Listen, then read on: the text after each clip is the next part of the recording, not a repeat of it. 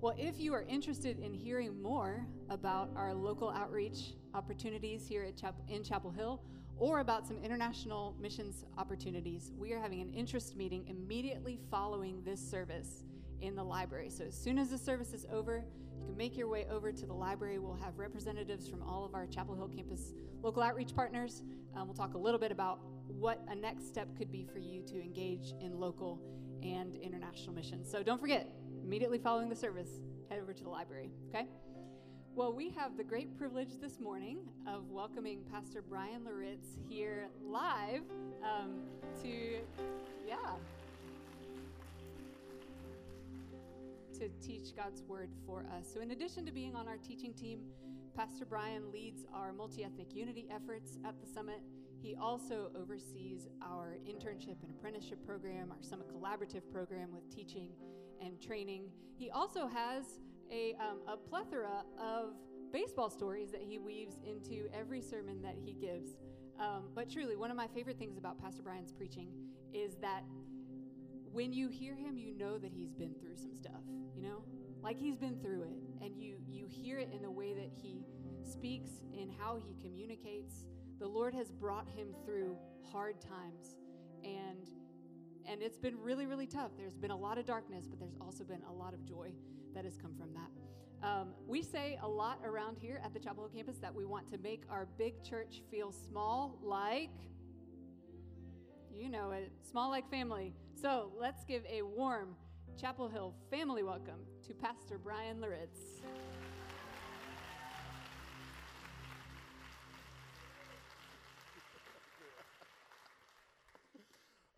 If you've got your Bibles, meet me in 1 Samuel chapter 18 as we continue on kind of our trek through the life of David. It is such a joy to be here with you out here in Chapel Hill. Figured I'd take a bold step of faith and wear my J's out here to try to connect with you. Although please don't take a picture of me wearing them and put me on that site, Preachers and Sneakers. That's horrific. Yes, that's an actual social media site. I digress. Anyways, our family is relatively new here. We got here a little over 2 years ago, and I've been learning the culture and naturally met a lot of people from Chapel Hill and UNC. But also, when I go up to Blue Ridge, there's a lot of people from NC State who go to our Blue Ridge campus. Absolutely. Don't be offended by this, but it was an honest question. I asked NC State people, athletically, what are you all good at? And literally, they said to me, hope. We're good at hope. Anyways, also it's a joy. I won't call her out, but my wife is here, and our middle son Miles as well. Our youngest son, who's graduating from high school, he's actually serving at the Briar Creek campus. He graduates in December. And then we'll be empty nesters. Praise the Lord. Hallelujah. Thank you, Jesus. We are definitely looking forward to that. Now, let me just make an abrupt transition. Today, as we know, is September 11th, and we would be remiss to not just pause and acknowledge and seek God's face collectively before we get into the sermon about this horrific tragedy that happened many, many years ago. I used to have an assistant whose father actually died on that day in the towers. And one of the things she just shared with me, she was newly married at the time, and she said, that event still reverberates in my life. When I show up at my young kids' soccer games, I find myself getting angry that they never got to know their grandfather. And so it's just a reminder that for today, maybe even some of you in this room, it still reverberates, and we want to pray for those who are mourning on this day and ask God in His sovereignty to step in. So will you just take some moments and will you pray with me on this occasion? Father, we remember, we lament the events of September 11th, 2001. Those of us who are old enough to remember probably, no doubt, remember exactly where we were when those events happened. So we pray, Lord God, we grieve with those who grieve, those who are having a hard time on a day like today, that, Lord, that you would meet with them, minister to them in very tangible ways. Lord, every time I pray something like this, it's at the same time me saying, okay, Maybe I need to send a text to a former assistant of mine who's grieving on a day like today. So show us how we can be the body of Christ to people who are hurting. Lord, it's also a reminder, Lord God, that Ephesians 6 is so true. We wrestle not against flesh and blood. Our real enemies are not the people who tore those towers down. It's not the nations that they were a part of, Lord God. And so you've actually called us to go into all the nations, to take the gospel, the good news of Jesus Christ, and to love these people, Lord. So I pray that would be even more so true of we in the body of Christ. Now, Father, as we unfold your text, I'm excited, Lord God, to speak this word into the hearts of the people. But knowing my limitations, I can't change anybody. God, that's your business. You just call me to be that sower who scatters the seed of your word. So I pray, Lord God, that it would take root, that it would produce a great harvest in the lives of your people. Lord, at the end of the day, as we're going to be looking at friendship, this isn't just principles on how to be a good friend or how to have friends. Lord God, this is about your providential sovereignty, and Lord, it's going to point us to Jesus Christ. So may those things be known, Father God. But speak to our hearts, we pray, in Christ's name. Amen. 1 Samuel chapter 18, again, we've been going through the life of David. All Scripture is profitable. All Scripture is useful. This is what Paul tells Timothy in 2 Timothy chapter 3, but this is one of my favorite sections of the Scriptures. If I could just kind of bottle up this passage of Scripture and just multiply this in my life. I mean, I get so inspired every time I read the opening 5 verses of 1 Samuel 18. So I want to share it with you. Verse 1, as soon as he had finished speaking to Saul, I love this, the soul of Jonathan was knit to the soul of David, and Jonathan loved him as his own soul. And, notice the contrast, Saul, speaking of his actions towards David, took him that day and wouldn't let him return to his father's house. Then Jonathan made a covenant with David because he loved him as his own soul. And Jonathan stripped himself of the robe that was on him and gave it to David, and his armor and even his sword and his bow and his belt. And David went out and was successful wherever Saul sent him, so that Saul set him over the men of war. And this was good in the sight of all the people, and also in the sight of Saul's servants. Again, our family moved here a couple years ago from California. They say we're from Northern California, the Bay Area, but if you look at the map, that's actually Central California. Nonetheless, one of the things that you see in that part of California are these huge towering redwood trees. I don't know if you've actually seen a redwood. They're a sight to behold. They're a bit of an anomaly. They can stand upwards of 275 feet tall, and yet I call them a bit of an anomaly because here are these towering trees that can live for hundreds, if not thousands of years. But if you study them, their roots only go about 5 to 6 feet deep in the soil. And so how in the world can something stand so tall, hundreds of feet, for so long with such shallow roots? Well, we know the answer to this. If you've ever seen a redwood, you know redwoods don't grow by themselves, but they grow in these thick groves together. And what happens over time, their roots become intertwined with the roots of other redwood trees, so that as they get older, as they mature, they go from kind of individualism into community and friendship with other redwoods.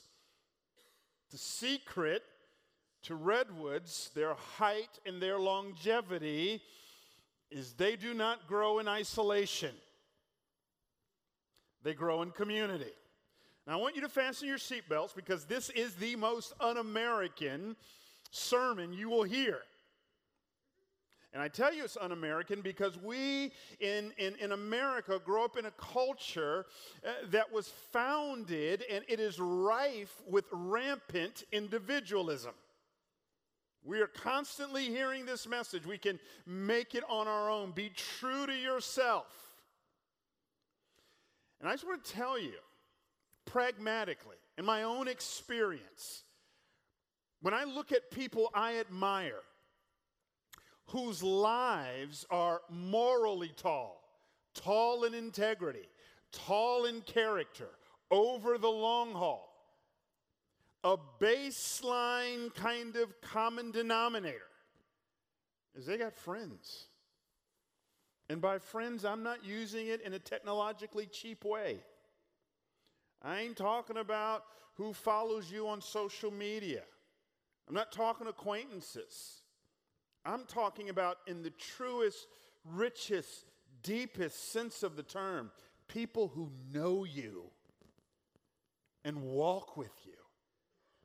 Conversely, the people I know, and I'll just kind of stick to kind of my profession as being a pastor, a preacher who have had these huge moral implosions, they all have the same thing in common: isolated.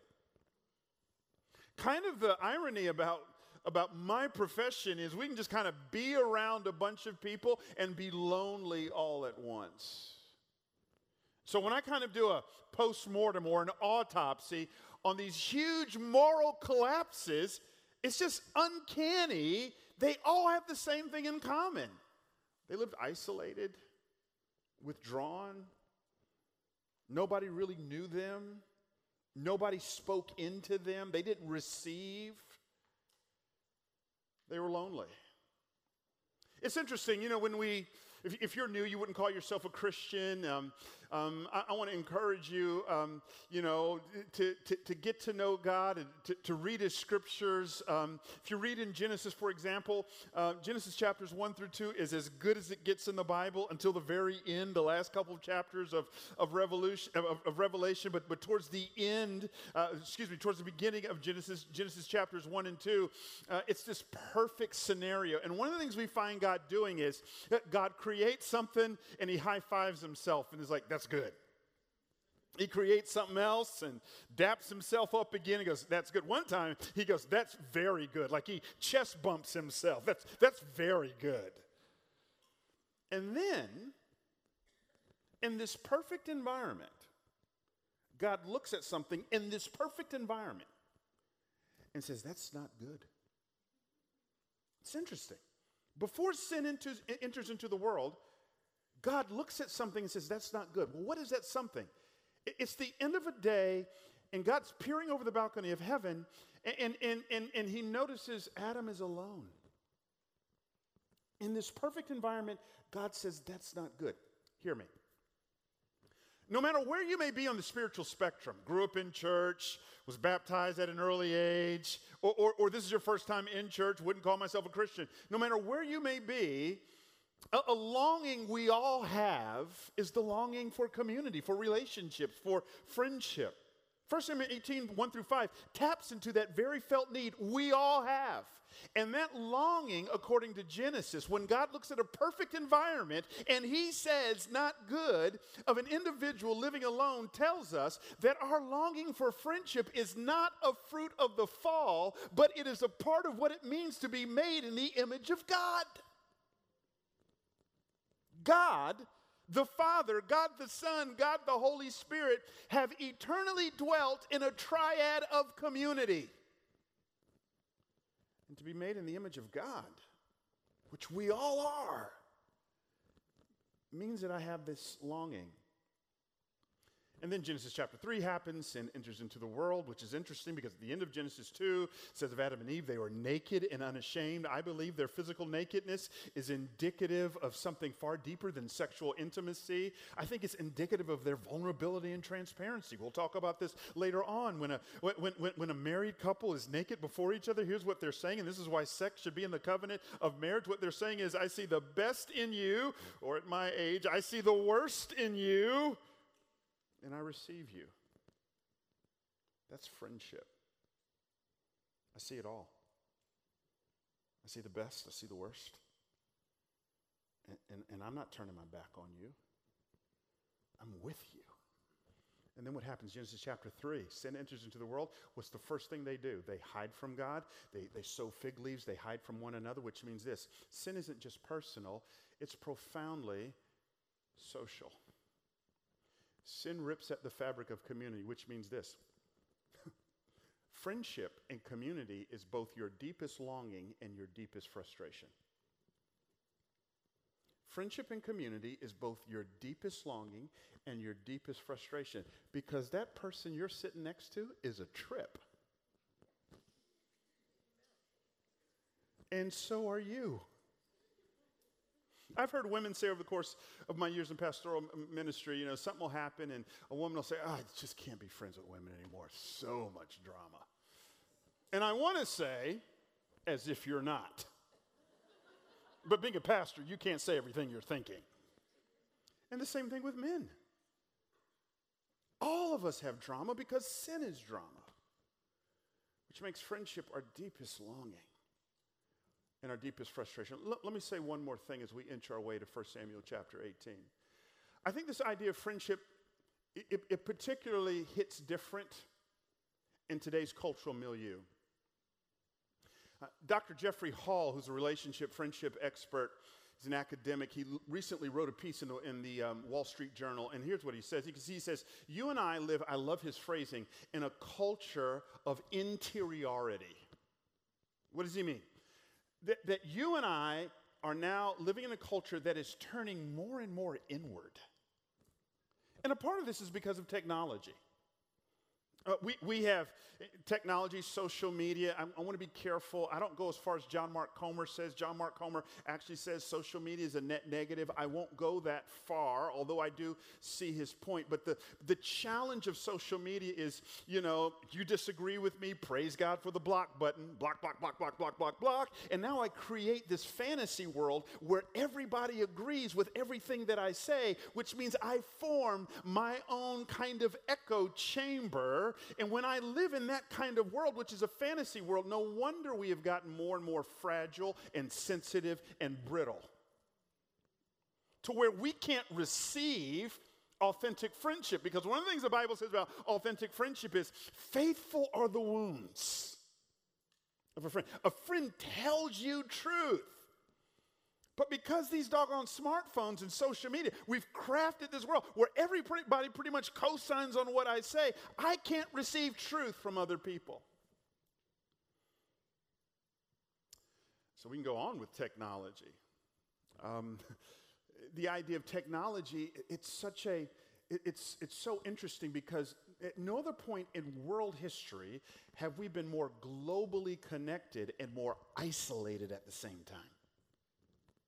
So, for example, did you know the United Kingdom has just appointed, a few years ago, a minister of loneliness? Like, that's a full-time gig. One of our surgeon generals, former surgeon generals, diagnosed America recently with a loneliness epidemic. Cigna just released a study that says, hear this, 53% of all Americans, so over half of all Americans, do not experience consistent, in-person, deep social interaction on a daily basis with others. 53%. So that's us. Dr. Sherry Turkle, in her wonderful book, Alone Together, she's a professor at MIT. She says these words. Will you look at it with me? Technology is seductive when what it offers meets our human vulnerabilities. And as it turns out, we are very vulnerable indeed. We are lonely, but fearful of intimacy. Digital connections offer the illusion of companionship without the demands of friendship. Look, I'm an introvert, which means two things. I freak out over praying with strangers in service. But two, it also means I love social media, especially Twitter. I can kind of drop a bomb and not have a conversation with you. Genius. I think that's what she's saying when she talks about digital connections offer the illusion of companionship without the demands of friendship. Our networked life allows us to hide from each other. Even as we are tethered to each other, we'd rather text than talk.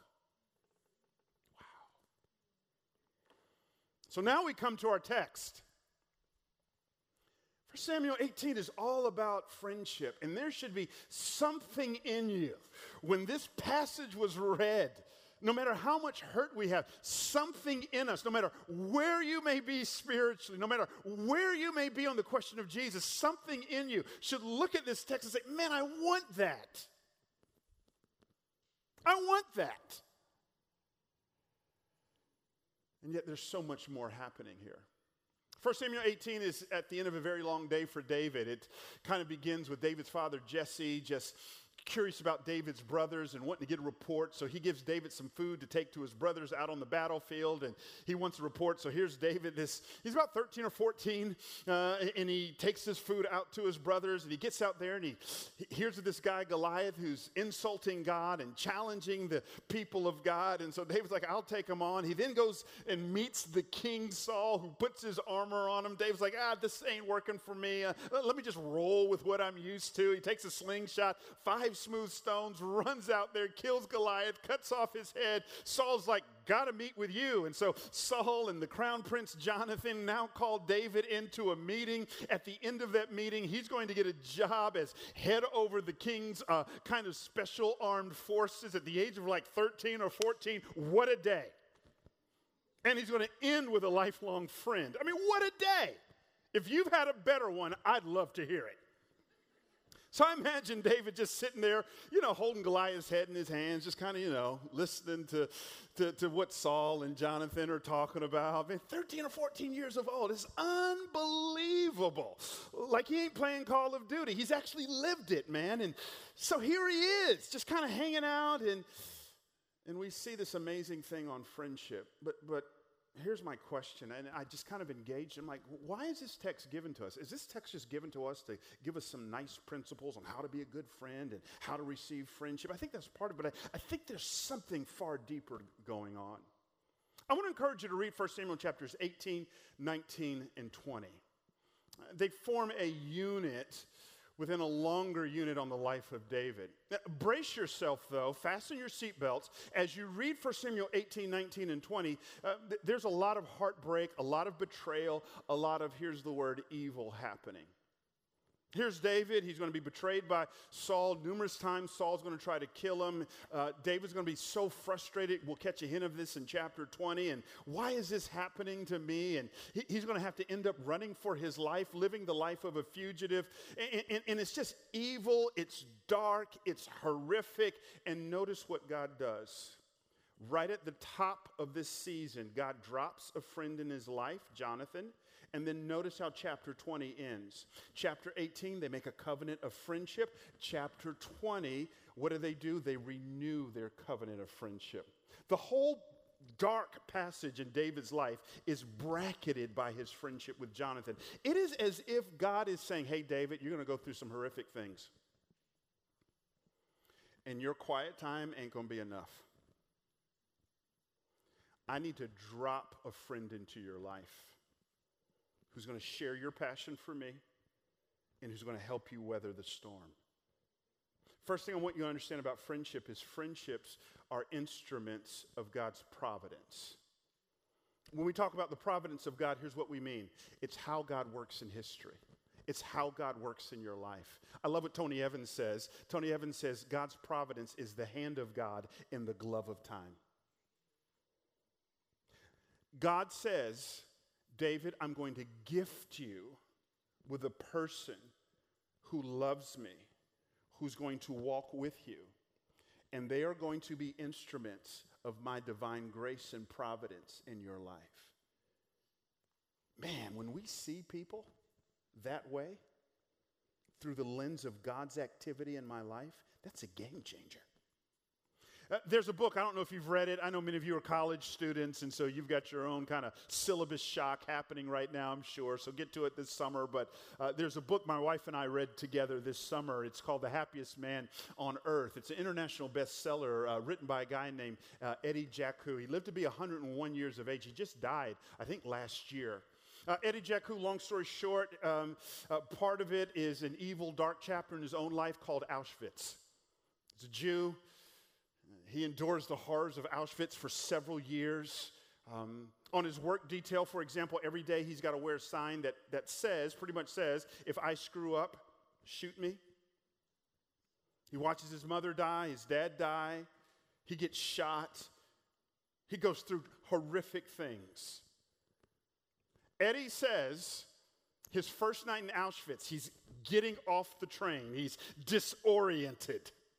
He sees a familiar face, a guy by the name of Curtis, his long-lost friend from back in the day. They hug each other. They embrace one another. And then they make a commitment that at the end of every day, they're just going to go on a walk with one another. They cry and they share their hearts with one another. And they let each other in. They grieve with one another. They lament with one another. They encourage one another. They strengthen one another. Eddie Jacquot says, I don't make it through Auschwitz without my friend Kurt. I think that's exactly what's going on. God is saying, David, you're going to go through very hard times. I'm going to gift you with a friend. I want you to hear me. We all need to be Eddie and we all need to be Kurt. You are going to go through hard times in your life. Assume it. In this life, you will have trouble. Life will overwhelm you. Some of you will be on an infertility journey. Others of you, loss of loved ones. Maybe even your own kid. Others of you, financial hardship. Others of you, maybe a divorce. Maybe some deep, dark betrayal. And for you to isolate yourself, for you to say, no, I don't need people, I can make it on my own, hear it now, means that I am cutting myself off from the providence of God.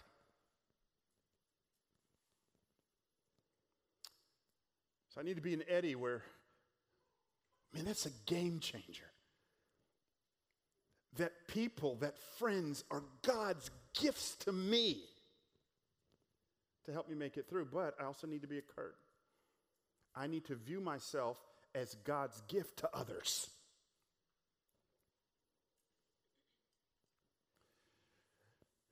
Ever been praying? The other morning, I'm sitting on my back porch. I'm praying through the Beatitudes, and blessed are the poor in spirit, for there's the kingdom of heaven. And then I get to the Beatitude, blessed are those who mourn, for they shall be comforted. And I'm thinking about my friend.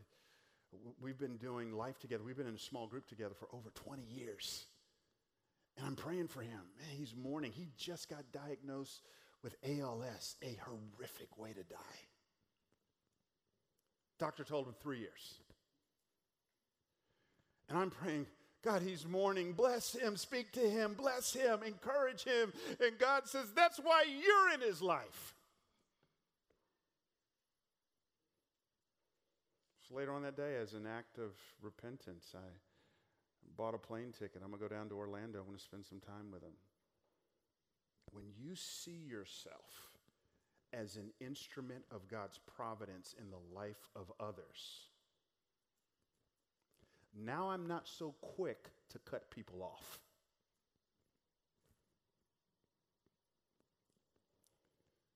But secondly, we understand that friends are gifts, not the giver. Look at verse 1. I love this phrasing.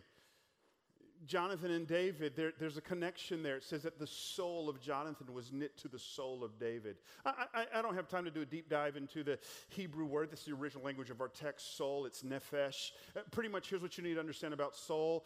It's the deepest part of who we are because it is the eternal dimension of who we are.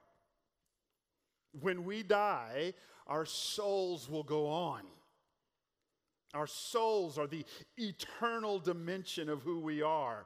And what happens, there's a connection that is formed. Yeah, there's affinity here. They're both warriors. They're both leaders. Jonathan can hold his own on a battlefield. We see him just wiping out a Philistine garrison, just him and his armor bearer. I think there's this thing in which there's a connection here. There's affinity here. But what keeps them connected isn't the warrior stories or the battle stories. They're connected on a spiritual soul level. And here's what we understand about our souls. They're stained by sin, which means friendships are profoundly frustrating because I'm a sinner and you're a sinner and I can't change that in you And you can't change that in me. In fact, they understand that, which is why their friendship on the soul level, they're constantly redirecting the other person to the one who can change them, which is God. 1 Samuel 23:16, for example, look at it with me. And Jonathan, Saul's son, rose and went to David at Horesh and strengthened his hand in God. It's as if Jonathan is saying, man, my friend is down. I can't change that. I can't fix that. But let me lift up his head and redirect him to the one who can. And if you get nothing else I say, get this about friendship. Your friend is not given to you to satisfy you, because they can't. Your friend does not have the capacity to fulfill you at the deepest levels of who you are. Corey, my bride of 23 years, is not given to me to complete me. Sorry, Jerry Maguire. I'm not given to her to complete her. That's why we have a Savior.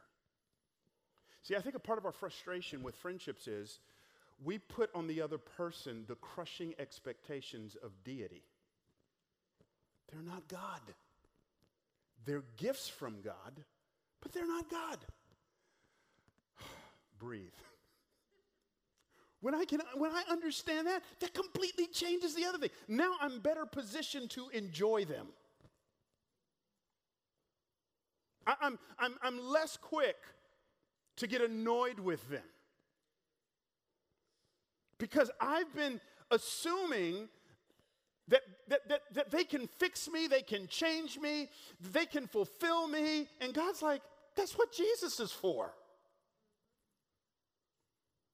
They can't do that. And so now when I put them in their proper place and I take them off of this idolatrous mountain of expectations, now I'm better poised to actually enjoy them. But here's our problem.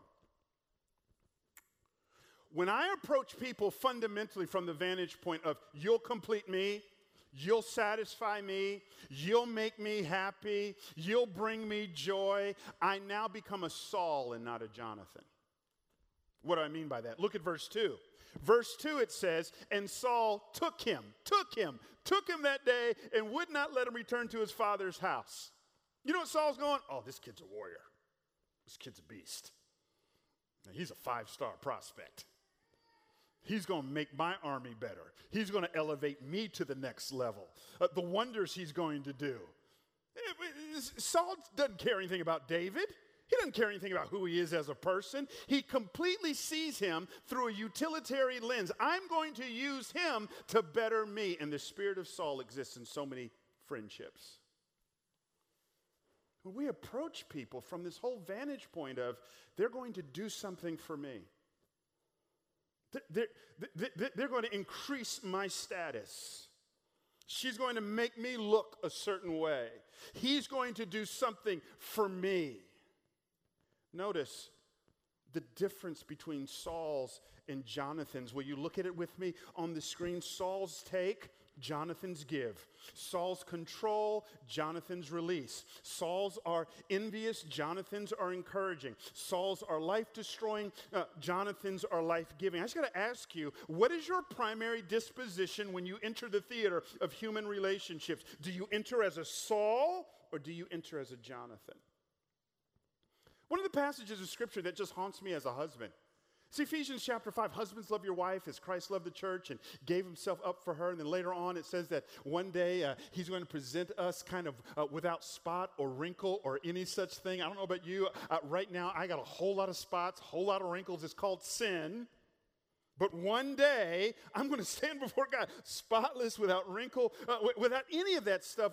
What's going to take me from sin to sinless perfection? It is the leadership of Jesus Christ in my life and the journey of sanctification. He's always giving, always giving. And as a result of that, I'm becoming better. That's the example, the illustration Paul uses for the husband's role in the life of his wife, which means this. Husbands, our wives should be able to look through the rear view mirror of their journey with us and say, I am a better woman, not in spite of you, but because of you, because you approached me as a Jonathan.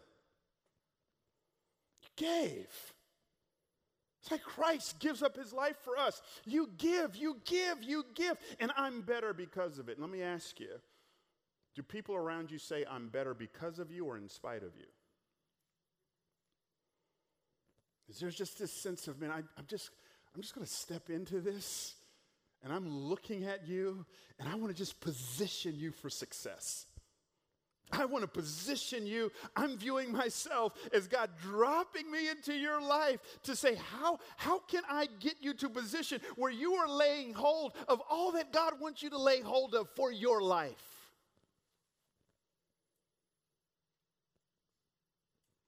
I'm just so grateful. In February, I'm going to preach my pastor's retirement ceremony, 40 years.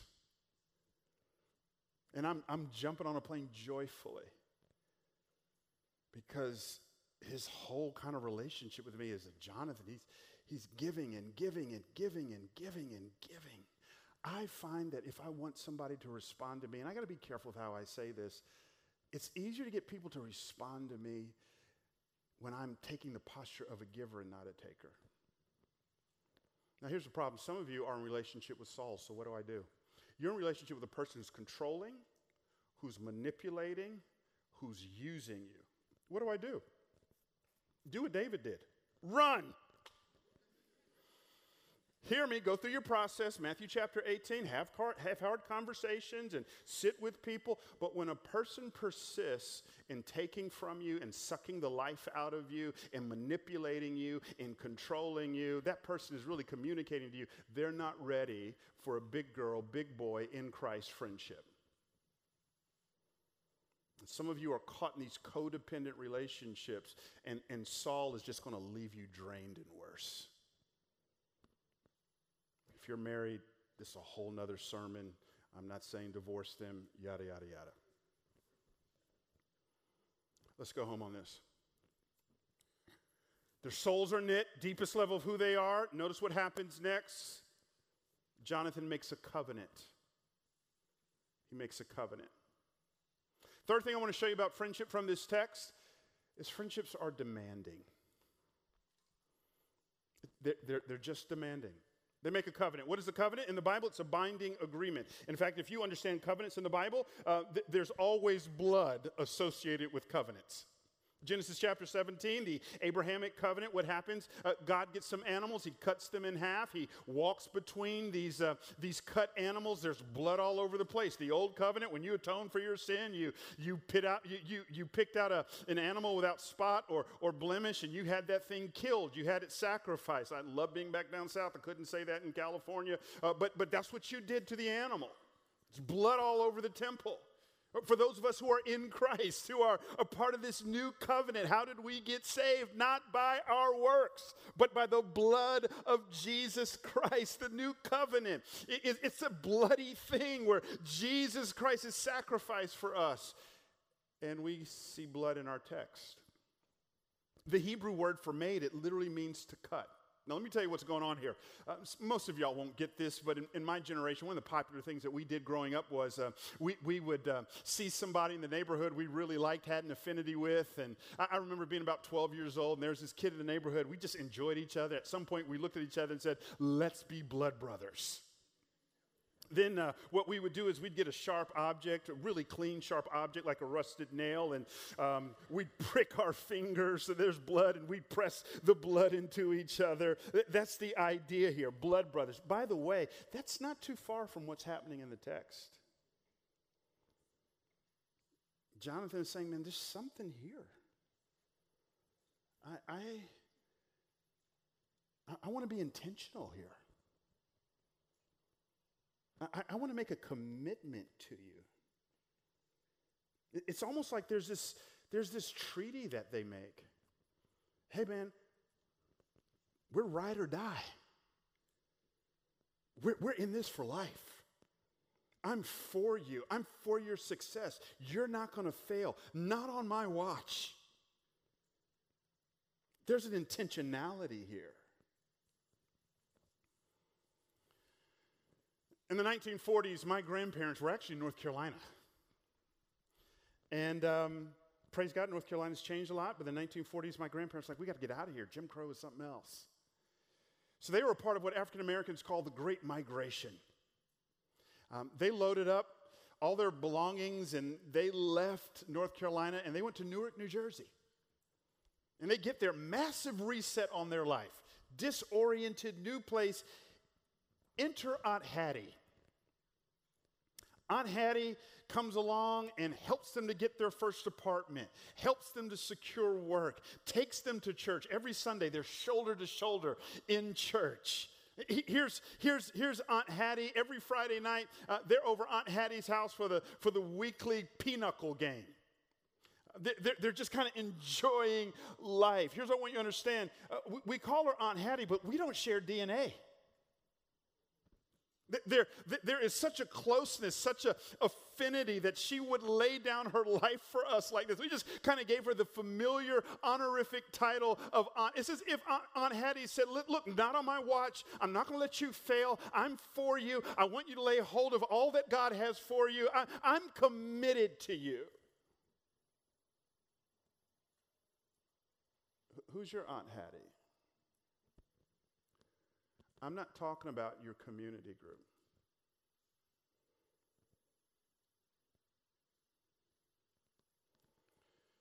Friendships are demanding. As we finish this sermon, let me just give you 3 demanding things that friendships got to have straight from our text. If you're not ready to give these things, you're really not ready for friendship. Number 1, humility. Here's Jonathan. He's the prince. If anybody should feel threatened in this relationship, it's not Saul, it's Jonathan. Like, you have been anointed to take my job. Like, I should be sabotaging you. What does he do? Instead, he takes off his robe, gives him all of his armor, his weapons. Just give. We call that humility. Isn't it interesting? Some of the most isolated, lonely people are some of the most narcissistic, prideful people with a warped sense of loyalty. Like, unless you tell me everything I want to hear, I'll just cancel you and cut you off. Humble people, they just give. Secondly, there's transparency. I think this is symbolized in him just kind of stripping off his robe.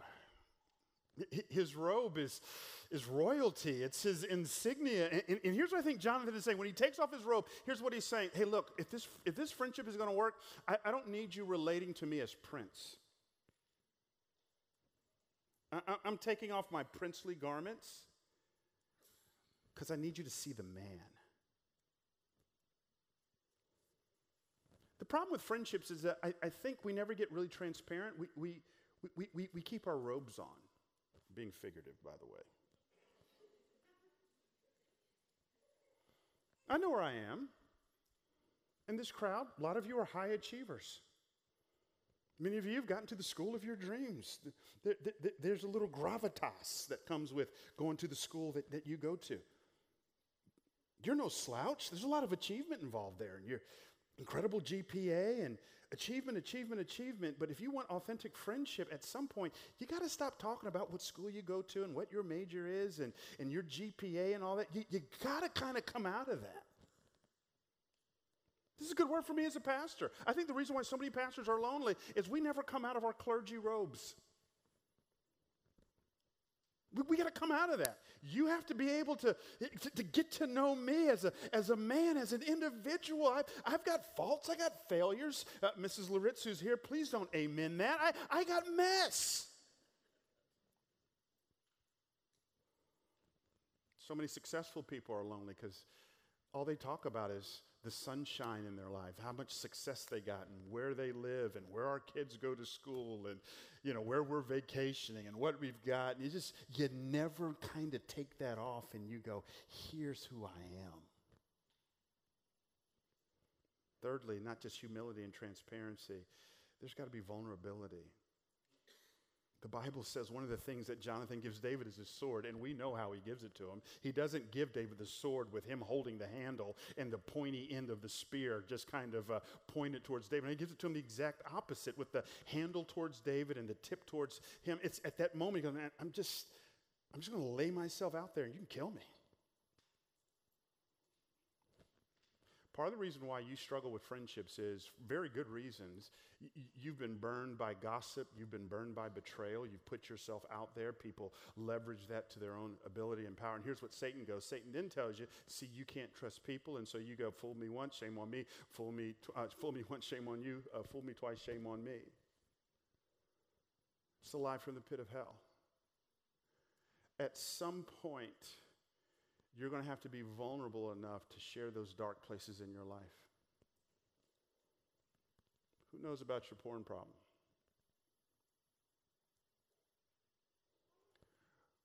Who knows about the inappropriate text messages you're sending to a person who's not your spouse?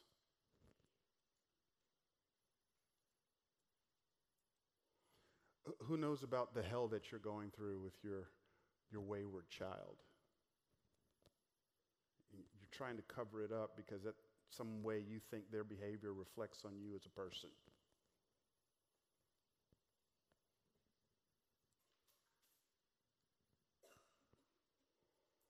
Me and my close friends, we have a statement. You know, we'll get on the phone with each other, and after kind of just talking about sports and things like that, hey man, I got to shine the light on something, and that's code for, here's some stuff I've been dealing with in the dark, and I'm just going to bring it out in the light, and I'm going to give it to you. And at that moment, incredibly vulnerable. If you're not ready for humility, if you're not ready for transparency, if you're not ready for vulnerability, you're not ready for friendship. In John chapter 15, Jesus uses a very interesting word. Look at it with me. Greater love has no one than this, that someone laid down his life for, here it is, his friends. Jesus says, you are my friends if you do what I command you. No longer do I call you servants, for the servant doesn't know what the master is doing, but I have called you friends. Like, I've called you friends. For all that I have heard from my Father, I have made known to you.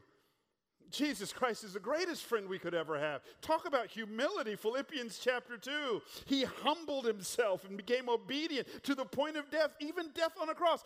God in the flesh, that's Jesus Christ, leaves the comforts of heaven, takes off his heavenly robes, steps into the robe of humanity and walks among us. Talk about transparency. We see him weeping.